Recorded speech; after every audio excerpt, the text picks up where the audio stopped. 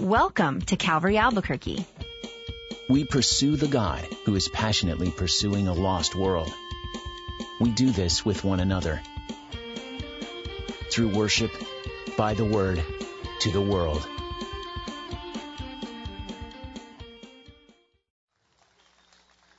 I want to talk to you out of a verse of Scripture that you're familiar with in the Gospel of John, where Jesus said, if the Son sets you free, you will be free indeed.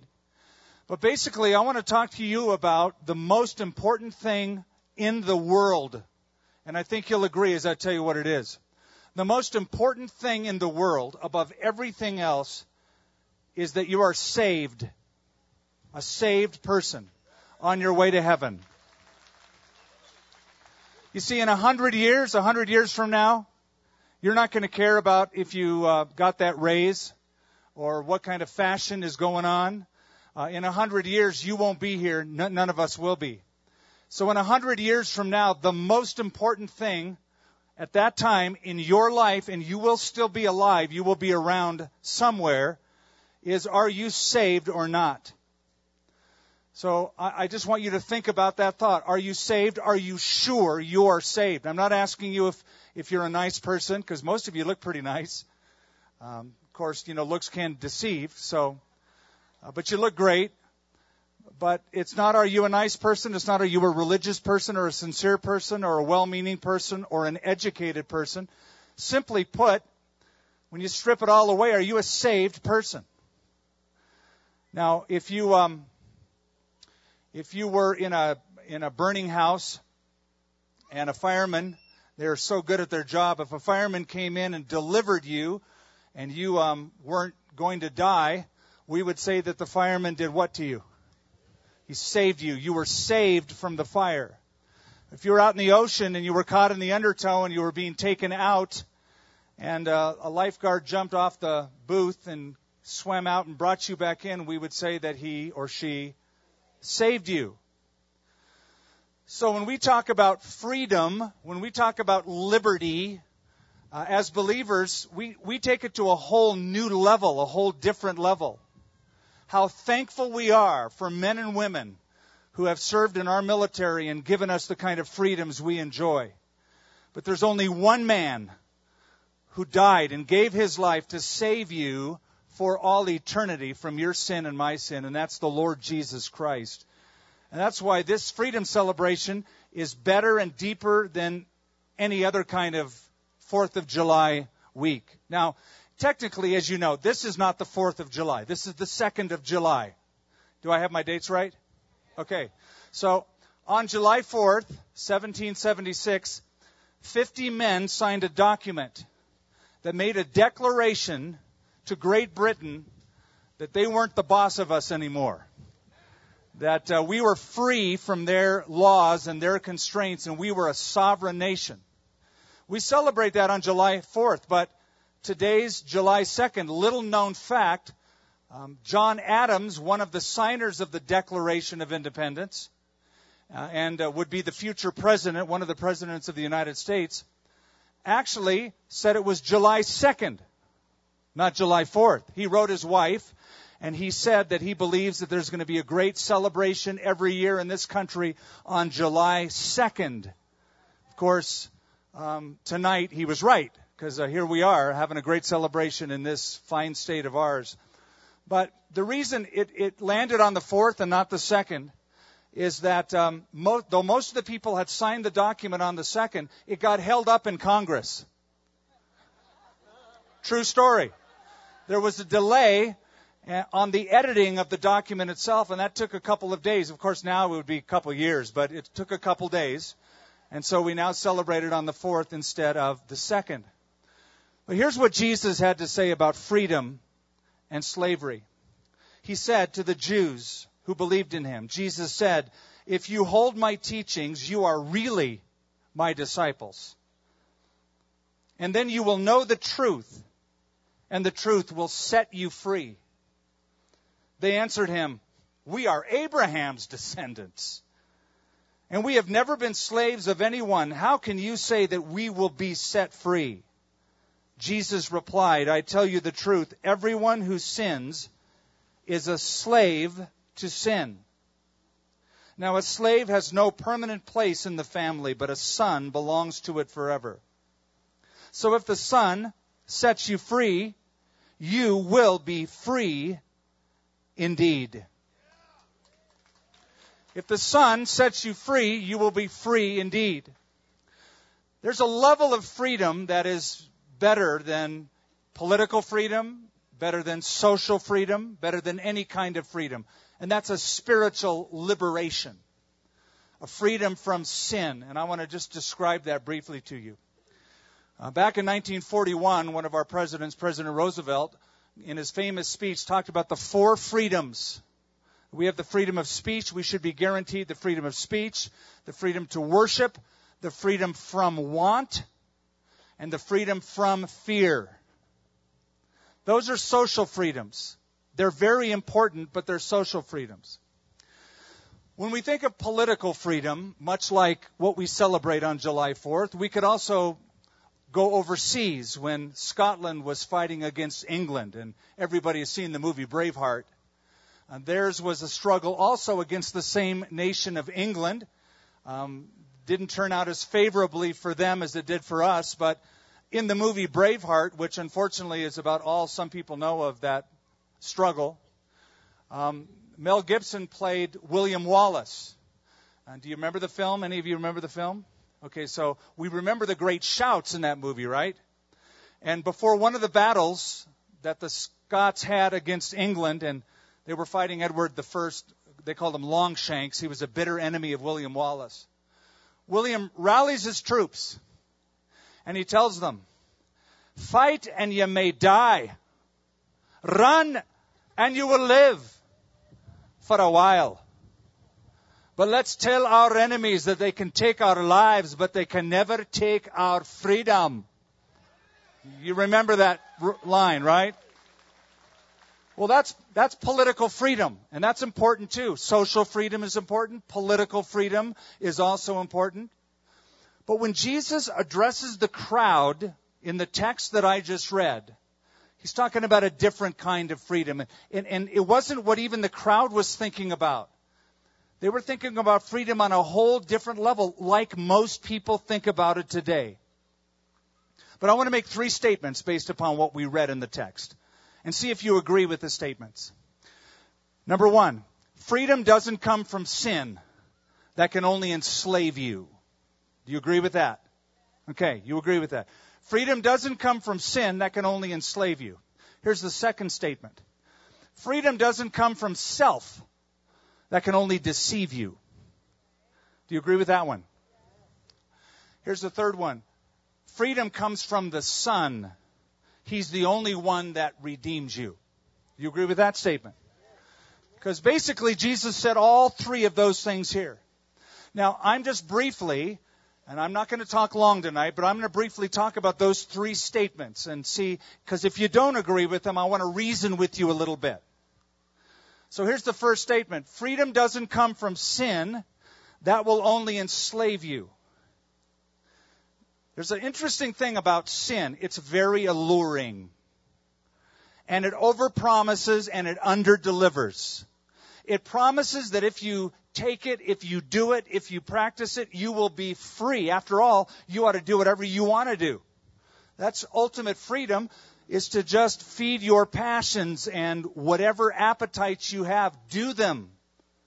Practice them. Have a ball. You'll be happier and more free if you do.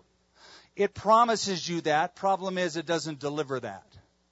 It falls flat on it because it seems like when you get involved in something that is wrong, sinful, it's fun at first, but you want more of it and more of it because it doesn't stay there very long. It doesn't satisfy. The lingering part of it doesn't hold on for a long time. So it overpromises and underdelivers. Freedom doesn't come from sin. That'll only enslave you. Back in the 1960s and 70s, when there was a lot of talk about freedom and we were an anti-war society, at least in large part, Janis Joplin sang a song, and the words, some of you will remember, freedom's just another word for, anybody? Nothing left to lose. Freedom's just another word for nothing left to lose. I listen to that song, and I still listen to it, and I have one question every time I listen to it. What does she mean? I don't quite get it. What does it mean? Freedom's just another word for nothing left to lose.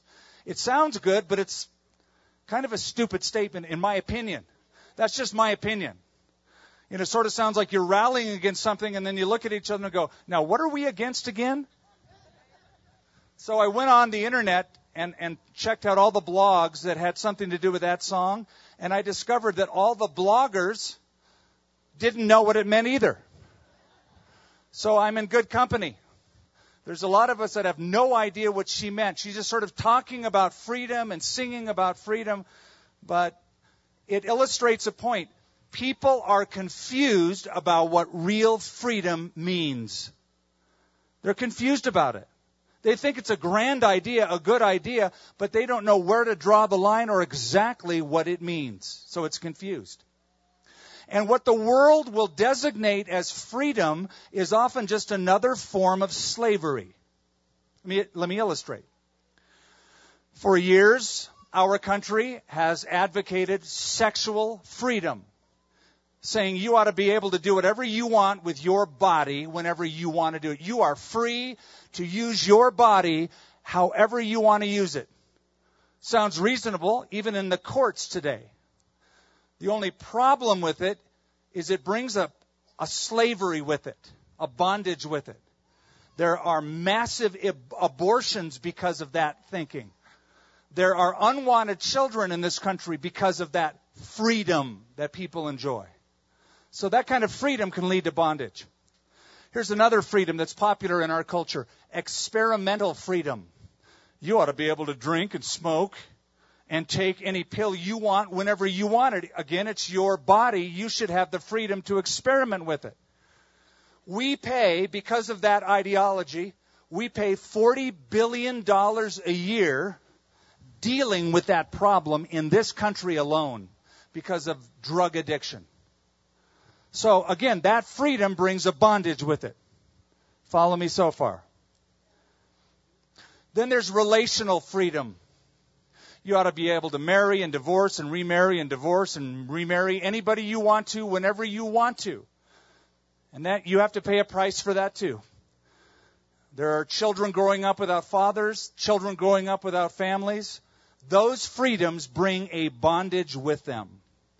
So listen, here's the bottom line that I've discovered. The more you do as you please, the less you are pleased with what you do. The more you do as you please, the less you will be pleased with what you do. You enjoy those freedoms. You do what you want, but you go, you know what? Something's just not right. Something is not satisfying. Deep down in my heart, I am not a free person. So again, back to that statement, I hope you still agree with it. Freedom can't come from sin. That'll only enslave you. Here's the second statement based on this text. Freedom doesn't come from self. That will only deceive you. Now, Jesus said, if you sin, you'll be in slavery. That's the first point. Here's the second. This is what Jesus said. This is in verse 32.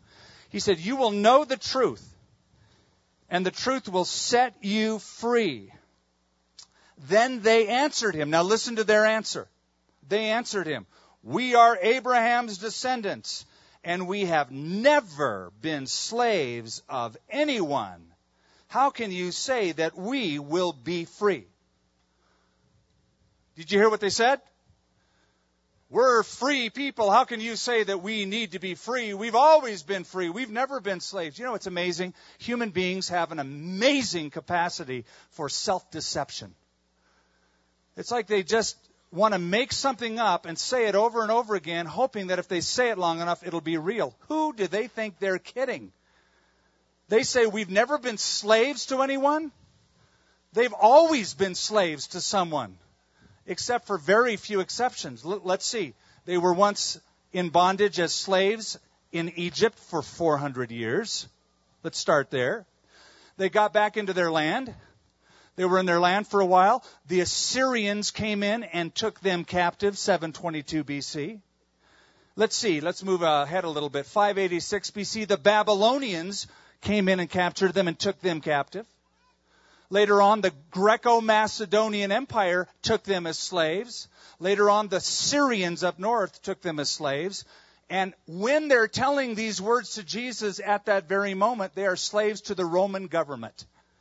Okay? Now listen to this statement again. We've never been slaves to anyone. Really? What universe do you live in? Where are you orbiting around? Now, I think what they meant is they were proud Israeli people who, no matter who they were under the physical slavery to, they felt free because they were descendants of Abraham. So, here's the deal. They were looking to themselves to save themselves, to give them freedom. They were looking to themselves for salvation. Sort of like an ethnic positive confession. Because we are Jewish people, we are never in bondage to anyone. And it illustrates a point. Mankind is incurably addicted to working for his salvation. We're addicted to working. It's almost like we're always trying to prove that God should love us and trying to win his love. You know, ask a person, do you know Jesus Christ? Are you saved? Well, you know, I go to church and I pray every now and then, and I give money even to good causes. They're telling me what they do. They're not telling me anything about how they relate to God. We are incurably addicted to working for our own salvation. Okay, so Jesus is having this conversation, right, with his Pharisees, with the religious leaders. They're making this statement. And then Jesus goes on to talk, and we don't have to read it. I'll sum it up. They say, we are Abraham's descendants. And Jesus fires back at him and says, now, if you were Abraham's descendants, you would believe me, because he wrote about me. And then he said these words, you are of your father, the devil. How's that for a comeback? We've never been in bondage. We're sons of Abraham. No, reality check. You belong to the devil. You're his children. You see what I mean by we have an amazing capacity for self-deception? They were so smug in their self-righteousness that they believed they were going to heaven. When Jesus basically said, you are going to hell if you do not change and you rest in your own religion and your own self-righteousness, you are so deceived that you are going to hell while you think you're going to heaven. Now, please listen to me, because this is serious stuff. I told you I'd talk to you a little bit about the most important issue in life, and that is, are you saved?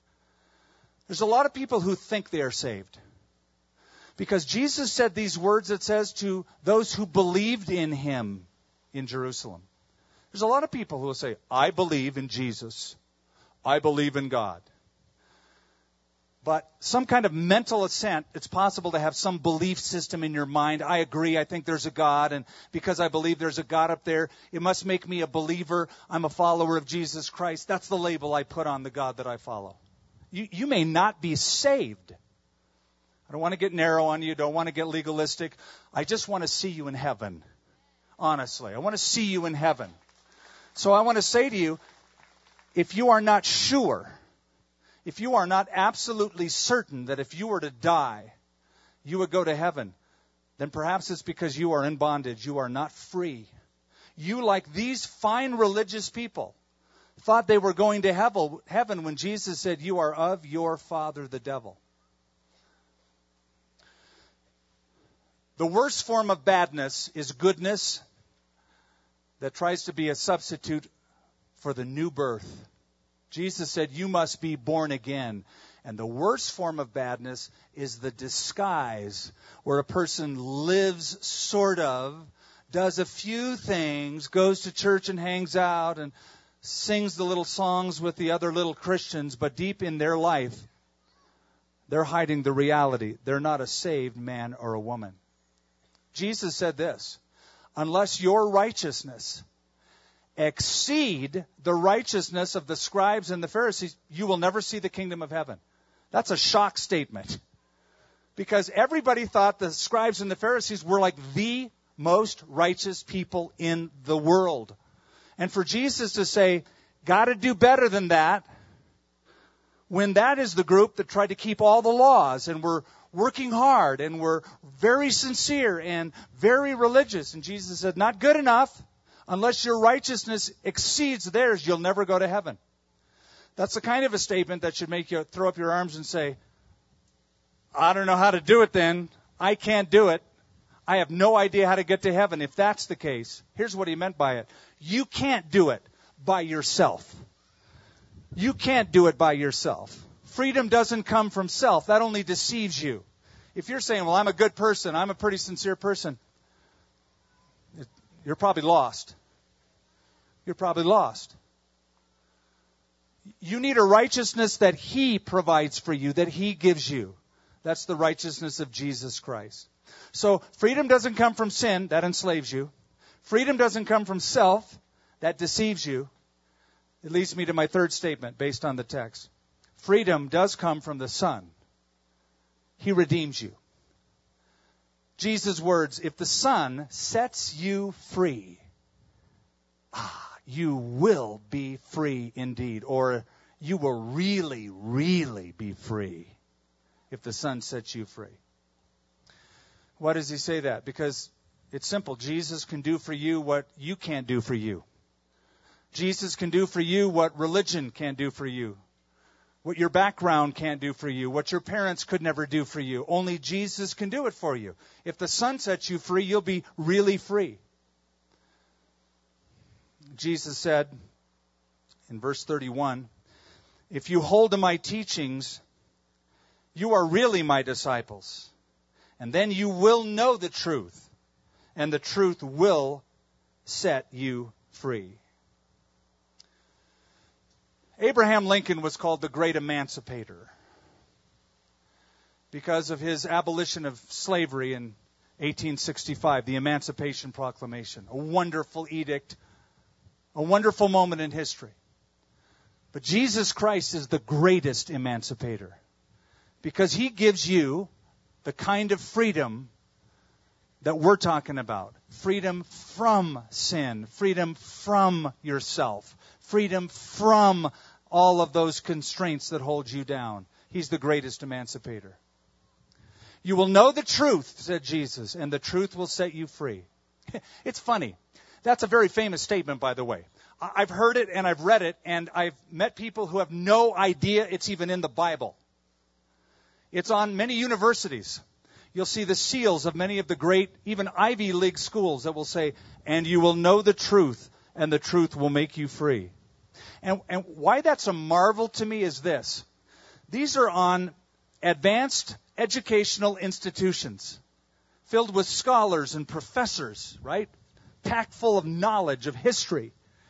And so when I read that on their institution, I think they should know better than that. They should know better than taking a text out of its context.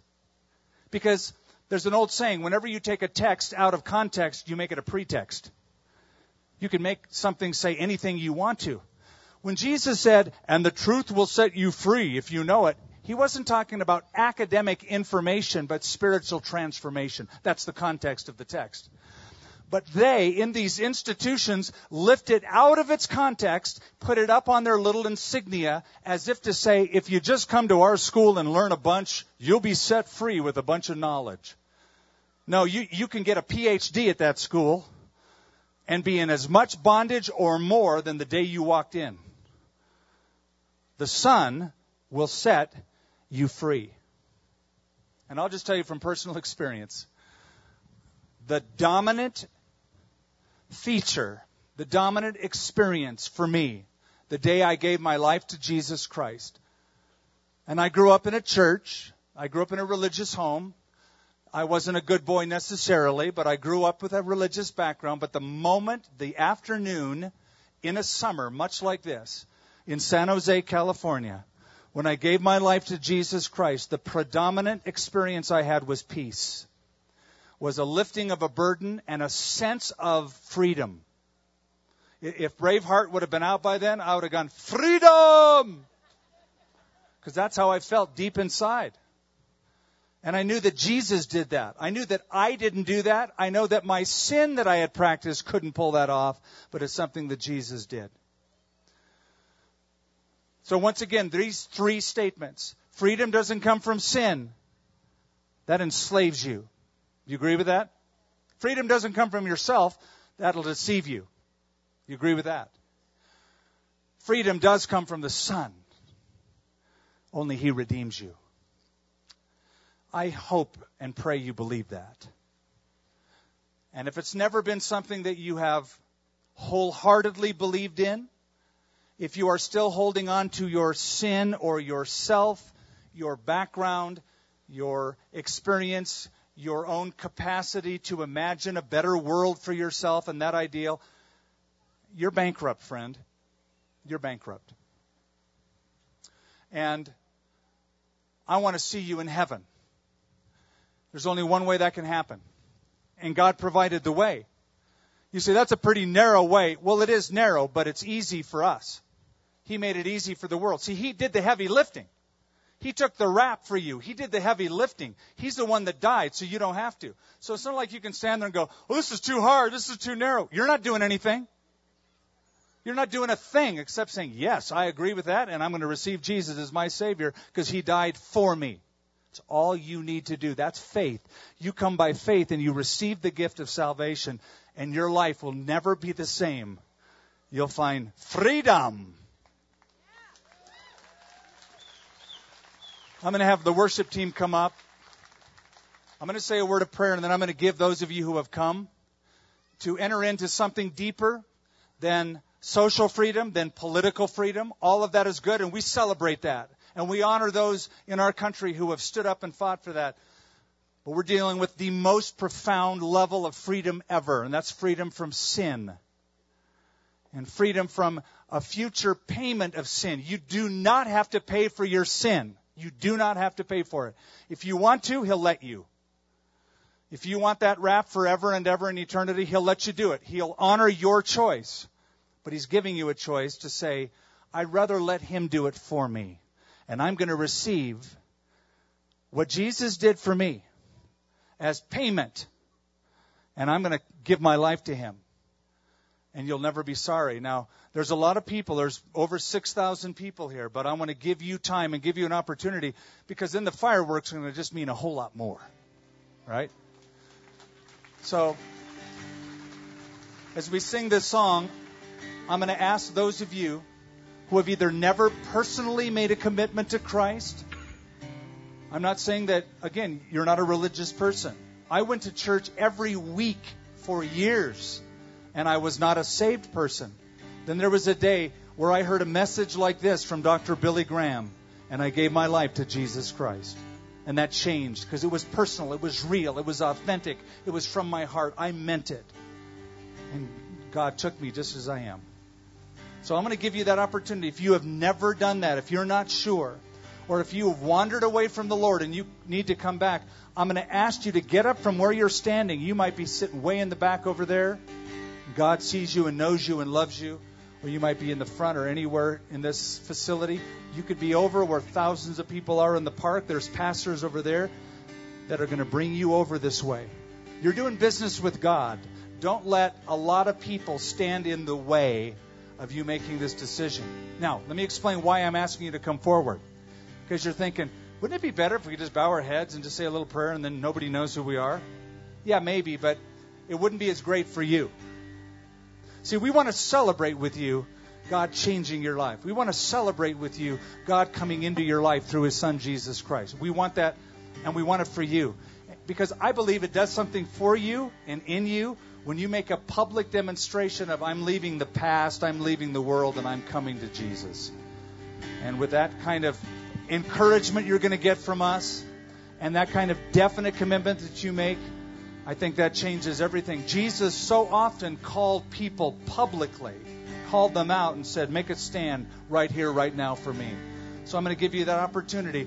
And as you come forward, I'm going to pray with you when you get up here to receive Jesus Christ. I'm going to lead you in a prayer of repentance where you give your life to the Savior, Jesus Christ. So as we sing this song, whether you're here in the amphitheater, way back in some of these lateral arteries, up on the steps, far to my left, or out in the park, we want you to come this way, and we're going to give you time to do that. Christ is my reward, and all of my devotion. Now there's nothing in this world ever satisfied. Come right on up here. Through every trial, my soul will sing, no turning back. I've been set free. Christ is enough for me. Christ is enough for me. Everything I need is in you. Everything I need.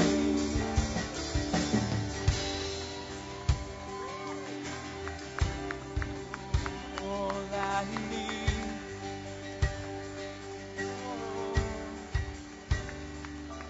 You are welcome here. We'll make room for you. Come on down this way. Let's fill this place in.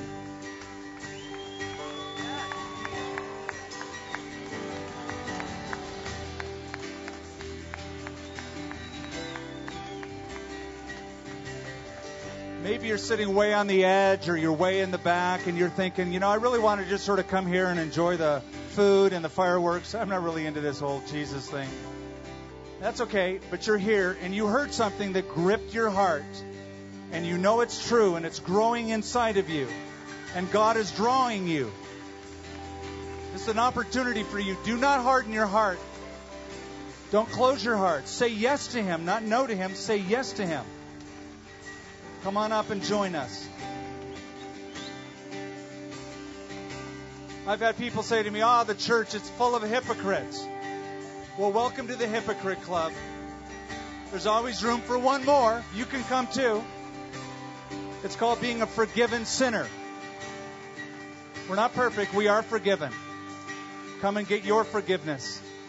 It's found in Jesus. That's right. Come on over. All right. We got some from the park. Awesome.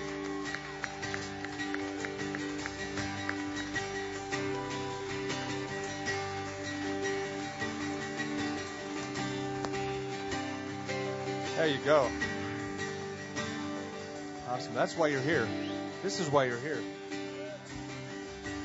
This is why you came. Whether you thought you came for whatever reason, this is why you're here.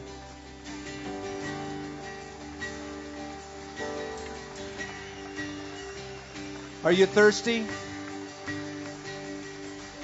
Have you tried other things that just haven't filled you up? And aren't you just tired of all that? Aren't you tired of trying and chasing that and only to come up empty and thirstier in the end? And you want more of it, but it won't make you satisfied. So as Jesus is calling you, instead of fighting Him, why don't you raise up the white flag and surrender to Him? Say, yes, I'm going to do it. Because He made you, and He loves you, and He will forgive you. And I want you to remember that. God loves you. And God has a plan for your life. Come and find out what it is.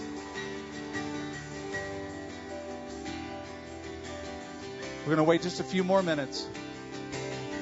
We got time. We can't start the fireworks till like 9:15. That's when it gets dark.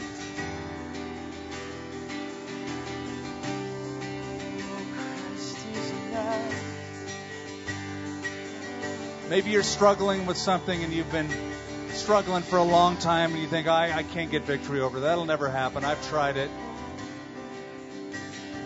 Allow the Lord Himself to change your life. And be amongst a group of people who will hold you up and encourage you and love you through the bad and the good. Anybody else? If you're in the park, if you're in the amphitheater, if you're way back in these rows, make your way down here. We'll sing it through one more time.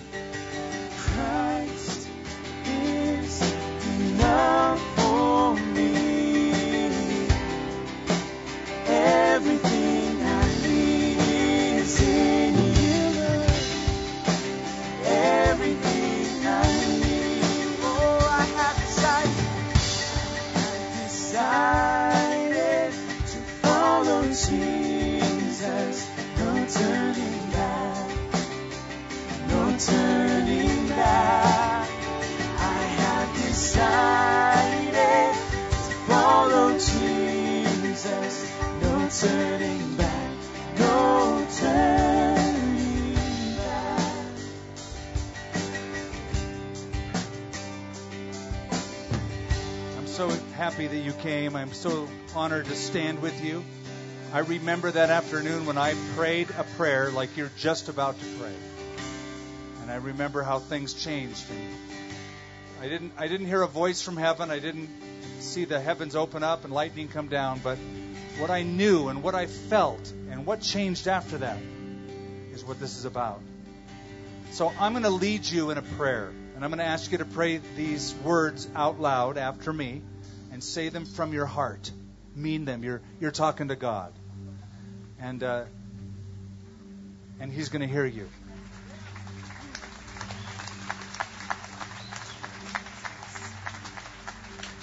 Let's pray. Say out loud, say, Lord, I give you my life. I am a sinner and I know it. Please forgive me. I believe in Jesus Christ. I believe He died on the cross.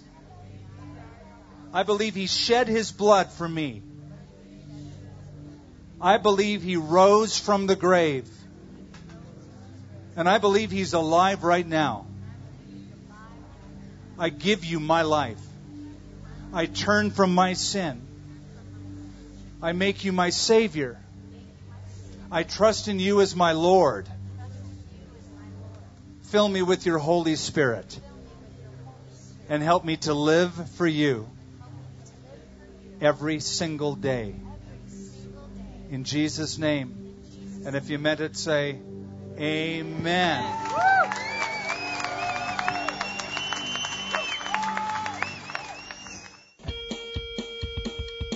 What binds us together is devotion to worshiping our Heavenly Father, dedication to studying His Word, and determination to proclaim our eternal hope in Jesus Christ. For more teachings from Calvary Albuquerque and Skip Heitzig, visit calvaryabq.org.